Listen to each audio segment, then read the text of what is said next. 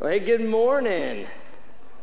It is good to be together to open God's Word and to worship God together. And so you are going to want a Bible this morning. If you have a Bible, go on and open up to Philippians chapter 4. Philippians 4. If you need a Bible, we got some people walking around. Just slip up a hand. They will put a Bible in your hand so you can follow along with us. And if you don't have a Bible at home, we invite you just to take that with you.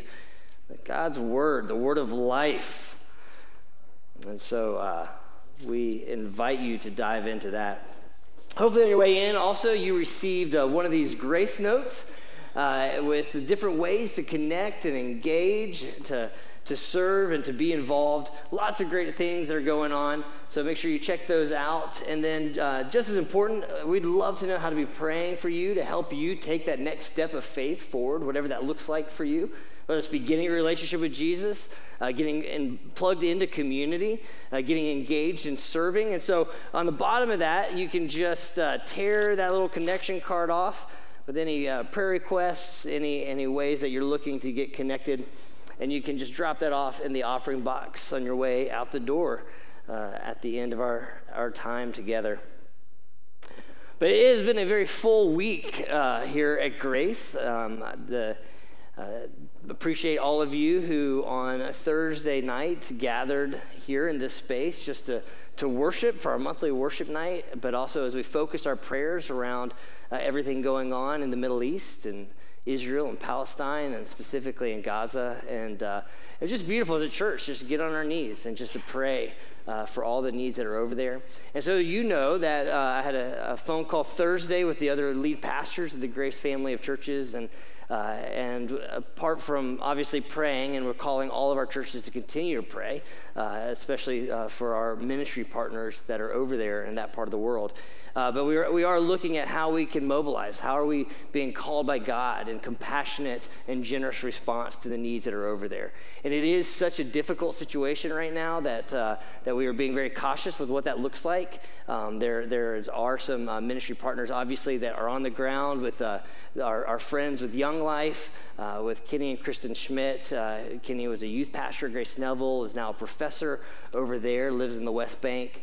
And is good friends with the pastor, actually, who is, and this is Thursday morning that we're having this conversation, and looking at maybe we can mobilize resources from around the Grace family of churches to help this pastor that lives in Gaza, is a Palestinian Christian there in Gaza, and is a part of a church that is giving refuge to several hundred families, both Christian and Muslim families. It's a safe place in the midst of the violence and the war going on around them. But I don't know if you saw that actually on Friday, that same church was hit by a missile, and that killed a dozen or so people. And so we are really actively trying to figure out how do we engage. I tell you all of that really to continue to call you to pray.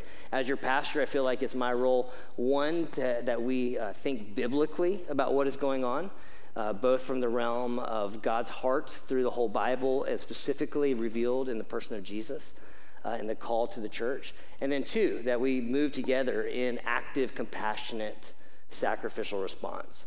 I wish, and to that end, I stand here and say, I wish I had a clear path forward, but I want you to know that we are wrestling through the best way to engage in a very complex situation. And so please continue to pray. And so that was Thursday night, and then Saturday, we gathered with the men of the church, many of you guys that were here in this room last night, praying together, worshiping, and being challenged. And the big challenge that we left last night with was, what does it mean as a man, and this applies to all of us, but what does it mean as a man to live into this abundant life in Christ? That was the word we kept using, the abundant life of Christ, a life of faithfulness, of integrity, of character, of passion. And that's really where we've been this whole time in Philippians. And Paul writing this letter to this little church that was facing so many challenges, global challenges in the world around them, cultural challenges in their society, interpersonal, relational challenges within the church, the pressure to give up on this faith. in the midst of all of the difficulties that were surrounding them. And Paul, from a prison cell in Rome, writes this letter called the Letter of Joy, reminding them who they are in this world, who they belong to, who Jesus is and what Jesus has done for them, and calling them back together as God's people with a united heart, a unified mind, centered around the person of Jesus. And so we're coming to the end in the next couple weeks, the end of this amazing, rich and deep letter. Just to keep that constant reminder that this letter as a whole is an invitation into a fruitful life in God. A life of depth and impact, a flourishing life of faith. The life that we all desire at our core. And so I want us to read chapter 4, and then we will pull some things out of that I hope that we can learn to live into and carry with us into the week. And so if you'll stand with me, I'm going to read this whole chapter that will really today only be focused on verses 10 through 13. Therefore, my brothers and sisters, whom I love and long for, my joy and my crown, stand firm thus in the Lord, my beloved. I entreat Euodia and I entreat Syntyche to agree in the Lord. And yes, I ask you also, true companion, help these women who have labored side by side with me in the gospel together with Clement and the rest of my fellow workers, whose names are in the book of life. Rejoice in the Lord always. And again, I will say it. Rejoice. Let your reasonableness be known to everyone. The Lord is at hand. So don't be anxious about anything, but in everything, by prayer and supplication with thanksgiving, let your requests be made known to God. And the peace of God, which surpasses all understanding, will guard your hearts and your minds in Christ Jesus. Now finally, brothers and sisters, whatever is true, whatever is honorable, whatever is just, whatever is pure, whatever is lovely, whatever is commendable, if there's any excellence, if there's anything worthy of praise, think about these things. And what you've learned and received and heard and seen in me, practice these things, and the God of peace will be with you. Now, I rejoice in the Lord greatly that now, at length, you've revived your concern for me. You were indeed concerned for me, but you didn't have an opportunity. Not that I'm speaking of being in need, for I have learned in whatever situation I am in to be content. So I know how to be brought low, and I know how to abound.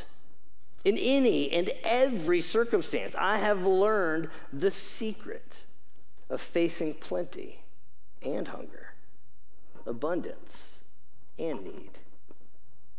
I can do all things through him who strengthens me. Now, yet it was kind of you to share in my trouble. And you Philippians yourselves know that in the beginning of the gospel, when I left Macedonia, no other church entered into partnership with me in giving and receiving except you alone. Now, even in Thessalonica, you sent me aid to help for my needs once and again. And it's not that I seek the gift, but I seek the fruit that increases to your credit. I've received full payment, and even more. I am well supplied, having received from Epaphroditus the gifts you sent, this fragrant offering, a sacrifice acceptable and pleasing to God. And my God will supply every need of yours according to his riches and glory in Christ Jesus. So to God and Father be glory forever and ever. Amen. I greet every saint in Christ Jesus. The brothers who are with me greet you. All the saints greet you, especially those of Caesar's household. And the grace of the Lord Jesus Christ be with your spirit. God's word. You may be seated. I wanted to read this passage because where we're going this morning is probably the quote in Philippians that is the scripture, the passage in Philippians that is the most quoted. I can do all things through him who strengthens me. Now, some translations go on and fill the him in, making the assumption, it's a good assumption, that who Paul is talking about is the one that Paul has been talking about the entire letter, which is Jesus. And so you may have heard that quote, I can do all things through Christ who strengthens me. Anybody heard that before? Right? Anybody seen that on a sports poster of Michael Jordan dunking a basketball, or somebody going for a touchdown, an eagle flying in the sky? I can do all things through Christ who strengthens me. It's a passage that gets used with this note of triumph and victory. But it's important that we read it actually in the context, because it is a powerful word, but maybe not powerful in the ways that that verse has been applied. So we kind of back up a little bit. Last week we talked about this invitation and challenge that Paul gives to not be anxious about anything. And it's not just this philosophical Zen ideal, but it's actually an incredibly practical help that Paul is extending. Even as he says, finally, in other words, I'm coming to the point, brothers and sisters, whatever is true, whatever is honorable or just, pure, lovely, commendable, with excellence, anything worthy of praise, think about these things. This invitation to not be anxious about anything, even in the midst, as Paul has felt so personally and as we all know so intimately, in the midst of financial pressure and global conflict and relational strife that Paul has talked about, and then says, don't be anxious. He's giving them the path forward of setting your minds intentionally on the things of God. Resetting constantly the focus of our things on the things that are true and good and beautiful. And so the question becomes for us, what are you filling your mind with? I mean, just really practically think about over the last week. What have you allowed into your brain? Whether via Netflix or television or radio or podcast or book or magazine or conversation, what are you filling your mind with? What are you dwelling on? And are those things drawing your hearts and thoughts to the eternal, glorious, powerful reality of the unconditional love and overwhelming grace of Jesus? Or are they convincing you that you're a mess, this world's a mess, and there's actually no hope? What are you thinking about?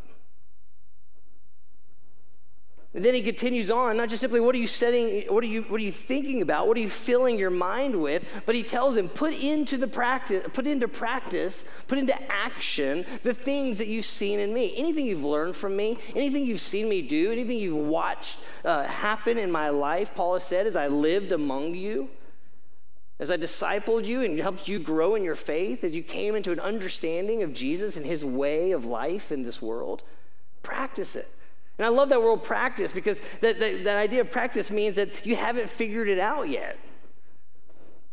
I think about my boys playing soccer, and as they've advanced from rec league into academy and club teams, and as they've continued to grow both individually and as a team, that the constant thing that is moving them forward is what? Practice.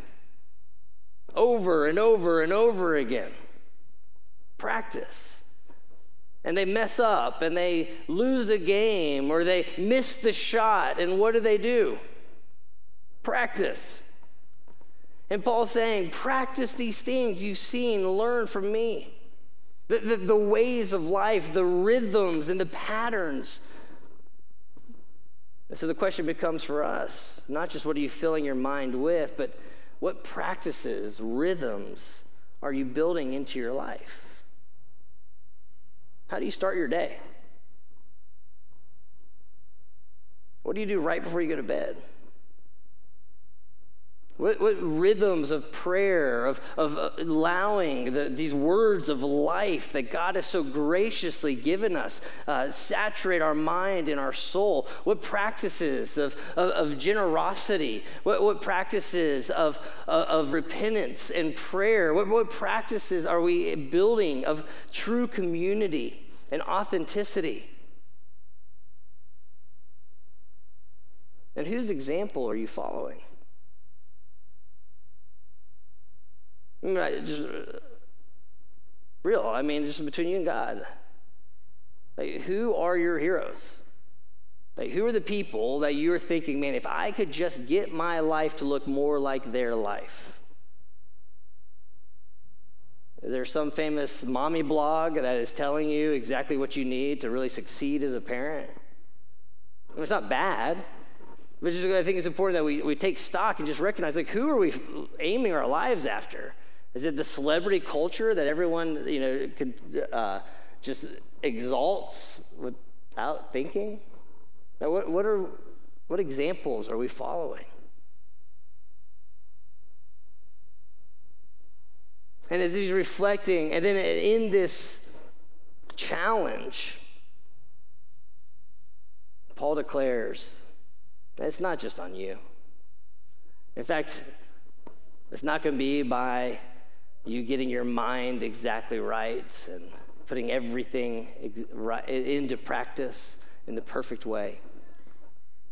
But our hope is that the God of peace is with you. The God of peace is with you. You are not alone. You're not stuck. You're not hopeless. Your story hasn't been written. The God of peace, shalom, wholeness, well-being is with you. And then as Paul, in this moment of rejoicing and joy, this invitation into peace, thinks about the thing that is giving him joy, what he is thankful for. In Philippians 4:10, Paul writes, I rejoiced in the Lord greatly, that now at length you have revived your concern for me. It's interesting, that phrase, because Paul multiple times in Philippians talks about rejoice. And in multiple throughout his letters, he talks about joy. But this is the only time that he actually uses this particular phrase, which is joy. Megalo is the word there in the Greek. Mega joy. We translate it down a little bit. I rejoice greatly. I have a lot of joy. But Paul is saying here, and hasn't said it anywhere else, I rejoice in the extreme. And why? Because you've revived or allowed to blossom again, is the word. You're concerned for me. Now, this actually mirrors Philippians 1:7.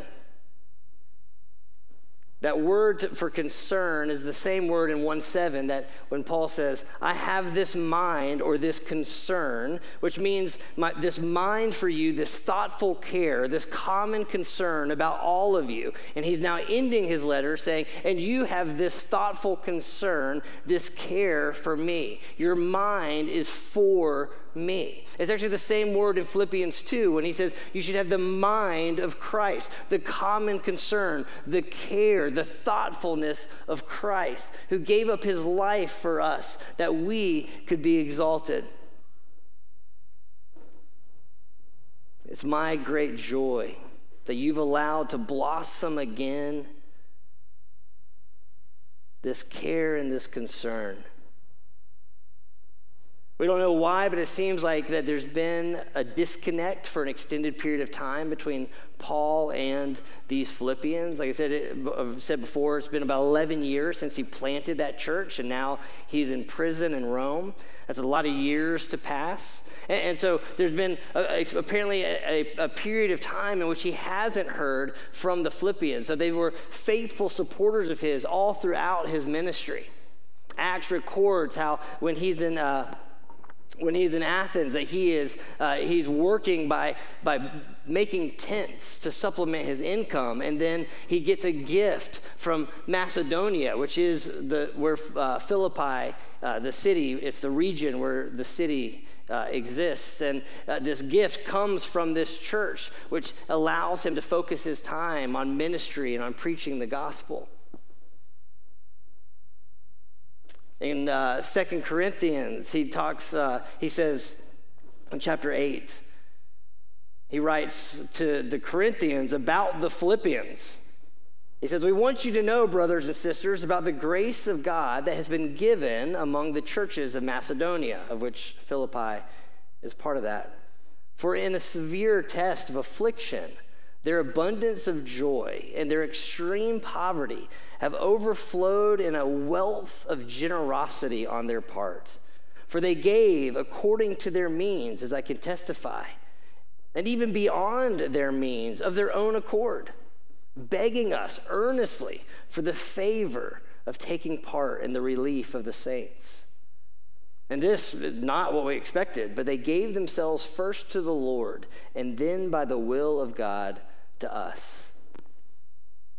And so Paul has seen this generosity, this generous spirit, this sacrificial heart of the Philippians. But since that time, there's been an extended period in which he hasn't heard from him until Epaphroditus shows up again with another gift for him. But what he makes really clear is that what is causing his heart to rejoice with so much abundance, this megala joy, wasn't the gift itself. It wasn't the financial provision. It wasn't the support. It was the care and the concern of the Philippians for him and their determination to see ministry flourish. That he makes it clear that I'm not happy because I need your support. I don't need your financial help. In fact, one translator translated that verse as saying, "My gratitude is not a beggar's thanks for charity." In fact, he continues on. "No, I've actually learned to be content in every situation. In any situation in which I find myself, whether I'm lacking or I have what I need in abundance. Whether I'm in a low place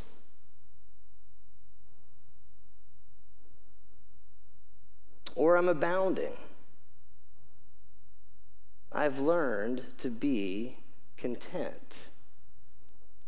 So 2 things here. One, that Paul's joy wasn't in his needs being provided for. His joy was in watching his spiritual children live lives of generosity and sacrifice, of care and compassion. And 2, there's something that Paul has that he's inviting them into, a life of contentment.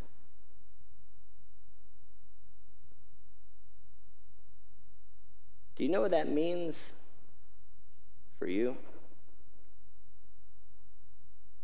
To live a life that is content, at rest, satisfied. And the reality is that we live in a world of discontent that breeds discontentment. In fact, we have an entire multi-billion-dollar industry that is completely focused on how to make you discontent and convince you that you need what you don't have. This shouldn't surprise any of us. We know that. But it is the water that we swim in, so sometimes it's easy to forget. Marketing and advertising to convince you that you're lacking something that you weren't even aware that you were missing in the first place. That we're bombarded with this message constantly. That to be happy, we need more things, less wrinkles, better vacations, fewer troubles. We're discontent in our jobs, in our marriages, in our church, in our homes. In most areas of our lives, we have this vague, nagging sense that we are missing out on something. And we're being sold constantly that if we just had this or that, everything would be better. And everyone else actually has it better than you if you would only buy the product that they buy. Anyone? What? Are we in agreement on this? Again, go back to the first question I asked. What did you fill your mind with last week? And how much of what you filled your mind with last week was somebody trying to convince you that you needed something that they have that you don't have, but if you had it, your life would be better?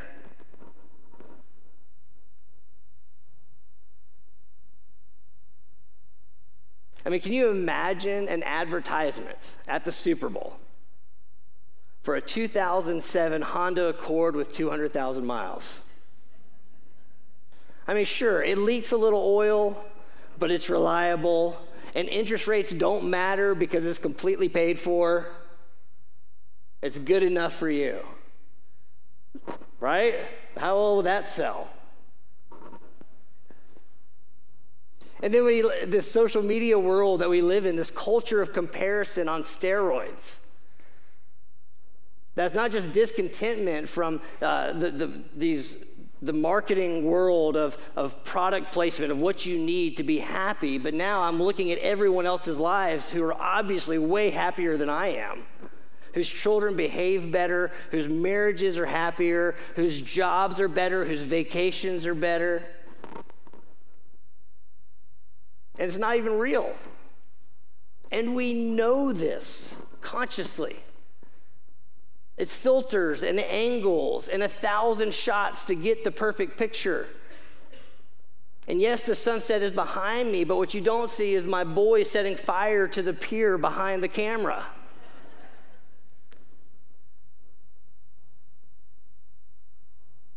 I mean, I don't know why I hate my body, but I'm spending hours a day looking at others who have more perfect bodies, trying to hide my imperfections to give a glimpse to the world of my good side, being sold products that guarantee to help me be fitter, slimmer, younger, more glowing and free from aches and pains and acne, which assumes that I am too old, too wrinkly, too fat, and I'm not supposed to experience any discomfort or pain. So to be real personal, which I know you're excited about, or real nervous about where I'm going. Based on the advertising that I watch, or that I see, whether I'm watching an NFL game this afternoon, or in my social media feed, what I know is true is that I should have a full, gorgeous head of hair. Golden locks blowing in the wind like Fabio. And I realized, thank you, Danny, that I don't. In fact, I'm balding, and that's a problem. But if I only bought the right gel or cream or pill or scalp massager, man, I'd be sexier, healthier, happier. I would go on better vacations. I would drive a nicer car. Life would be better. Amen? But do I stop and think for a second, who's telling me this? That this is a problem, that I'm losing my hair and my age? And is the person telling me this, do they actually care anything about me? Do they care about my family? Do they care about my marriage? Do they care about my character? Do they care about my soul? And the reality is, who am I trying to be sexy for? I have an amazing wife. And I don't think Sadie is staying or going to leave because of my hair or lack thereof. And the reality is I'm actually pretty healthy. And I'm super thankful for the truck that I drive. And we have great friends, and we get to do really cool things. And I miss in this discontent about a problem that I didn't even know I had, that I have a whole lot of things to be really thankful for, and there's a whole lot of blessings in my life. Now, I just share that from something I deal with. But maybe there's one or two things that it brings to mind for you. But this isn't new. This wasn't invented in the 1950s with the modern advertising age. I mean, this was the first temptation. This was the serpent with Eve, convincing her that there was something she was missing, something that God was holding out on, that she was lacking, that she wasn't enough, that if she just had this thing, whether it's an Apple or an iPhone, she would be like God. Because God was holding out on her. At the core of all of this is a question of trusting God. Does he actually see me? Does he know what I need? And does he care? Is he going to show up for me? Is he the one that can provide for me? Is there going to be enough? Am I actually alone in this world, and it's on me to navigate life and accumulate enough to make sure that I can maximize pleasure and minimize pain, that I'll survive in this scary world? That word content that Paul uses is a favorite word of the Stoics at the time. And what it means is one who exercises self-sufficiency in relation to their own inner world. An independent person, sufficient to himself and in need of no one else.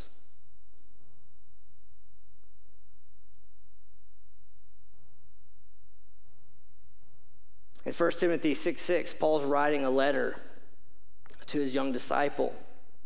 And he says, godliness actually is a means of great gain when accompanied by contentment. For we have brought nothing into the world, so we cannot take anything out of it either.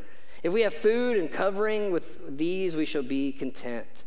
But those who want to get rich fall into temptation and a snare and many foolish and harmful desires, which plunge men into ruin and destruction.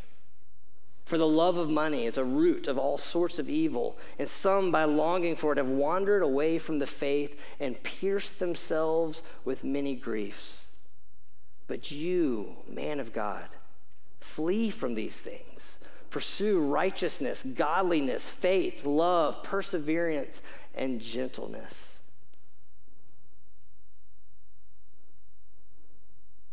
Now, Paul makes it clear that contentment is not the same thing as complacency. I mean, just in the chapter before, in chapter 3, he's already said that I have not obtained yet what Christ has for me or been made perfect, but that I press on. Forgetting one thing, but one thing I do, forgetting what lies behind me, straining forward to what lies ahead, I press on toward the goal of the prize of the upward call of God in Christ Jesus. That contentment isn't stagnancy or the lack of pursuit. It's pursuing the right things.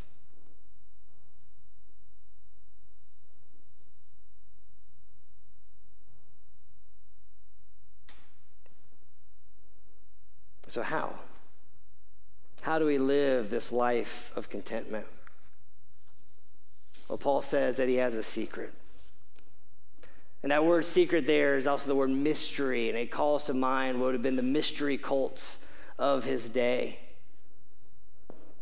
These groups of people that were convinced they had some hidden knowledge of how the world works, and that through initiation had come to discovery. And Paul says, I have learned the secret of facing plenty and hunger, abundance and need. That I have been thoroughly initiated into this way of being, And what is that secret?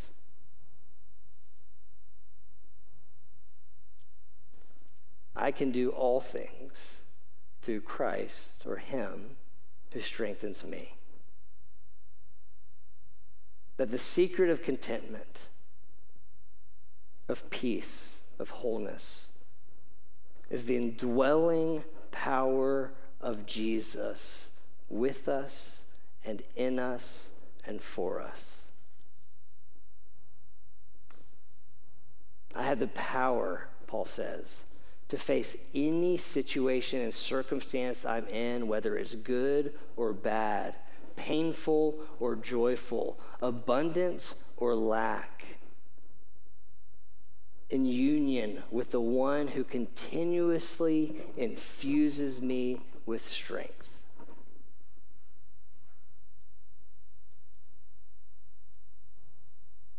What Paul is actually saying is that in any circumstance I find myself, it is Jesus who I am pursuing.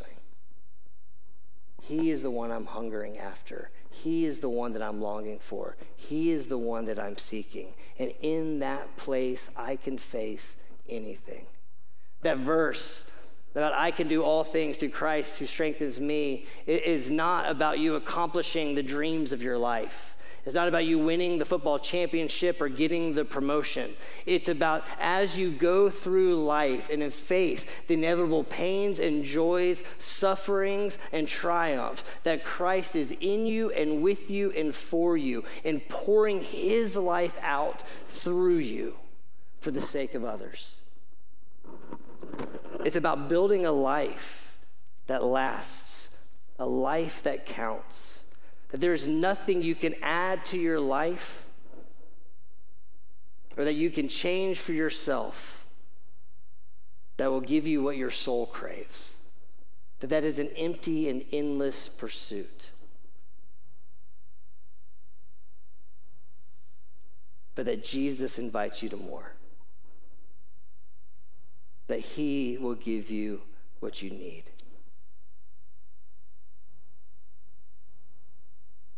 And we'll get into this more next week as we finish out the rest of Philippians, but God's desire is that you would live a life of peace and joy and freedom in a world of anxiety and bondage. And Paul recognizes, as he writes to Timothy, as he alludes to in Philippians, that is our pursuit of stuff that can shipwreck our faith. And he writes that money, he doesn't say money itself is the root of all evil, but he says that the love of money, that wealth is a blessing, but it's also deceitful and can choke out the seed of God's word in your life. The question becomes, what are you pursuing? Who are you pursuing? So as we come to a close and respond in worship, as we come back to the table in this weekly rhythm of reminding ourselves of who we are in Christ, what he's done for us, we come to the communion table. That reminder, the body and the blood of Jesus. That sacrificial act in which he gave his life so that we might have life. That his blood was shed that we might be forgiven and free. And we take communion as that continual reminder of Christ in us and with us and for us. Before we take communion, as we worship, question for each of us. In light of this scripture, what do I need to repent of? What do I need to change my mind about, that I've become convinced of, that I need in this world, or that I'm pursuing or seeking that is not what God's inviting me into? What do I need to let go of and release and trust him? What anxieties or worries are plaguing my soul that I need to lay at the foot of the cross and trust the God who sees me and will care for me? Or do I need to let go of control or the illusion of control in my life? And what do I need to receive? What is it that even this morning God is wanting to pour into your soul to bring you to a place of rest and peace, a place of contentment? May you know the secret that Paul knew, the power of Christ available for you, the presence of Christ in you, the promise of Christ is hope for always. Let's pray. Lord, I thank you for these powerful words that you gave Paul to give to that little church that still speak into our church and our world today. God, even right now, for my brothers and sisters in this room, Lord, if there's anyone here that doesn't know you, that hasn't surrendered their life to you and received that forgiveness that you offer, that invitation into this new resurrected life, and I pray even right now that they would surrender their lives to you and receive you, Christ, as Lord and Savior. And God, for those who have walked with you, whether it's for days or for years, God, will you cut off from us any lie, any place that we have been convinced of or committed to try to find satisfaction in life apart from you? Any lie we believe about who we are, what we're lacking, that there's not enough, that I'm not enough.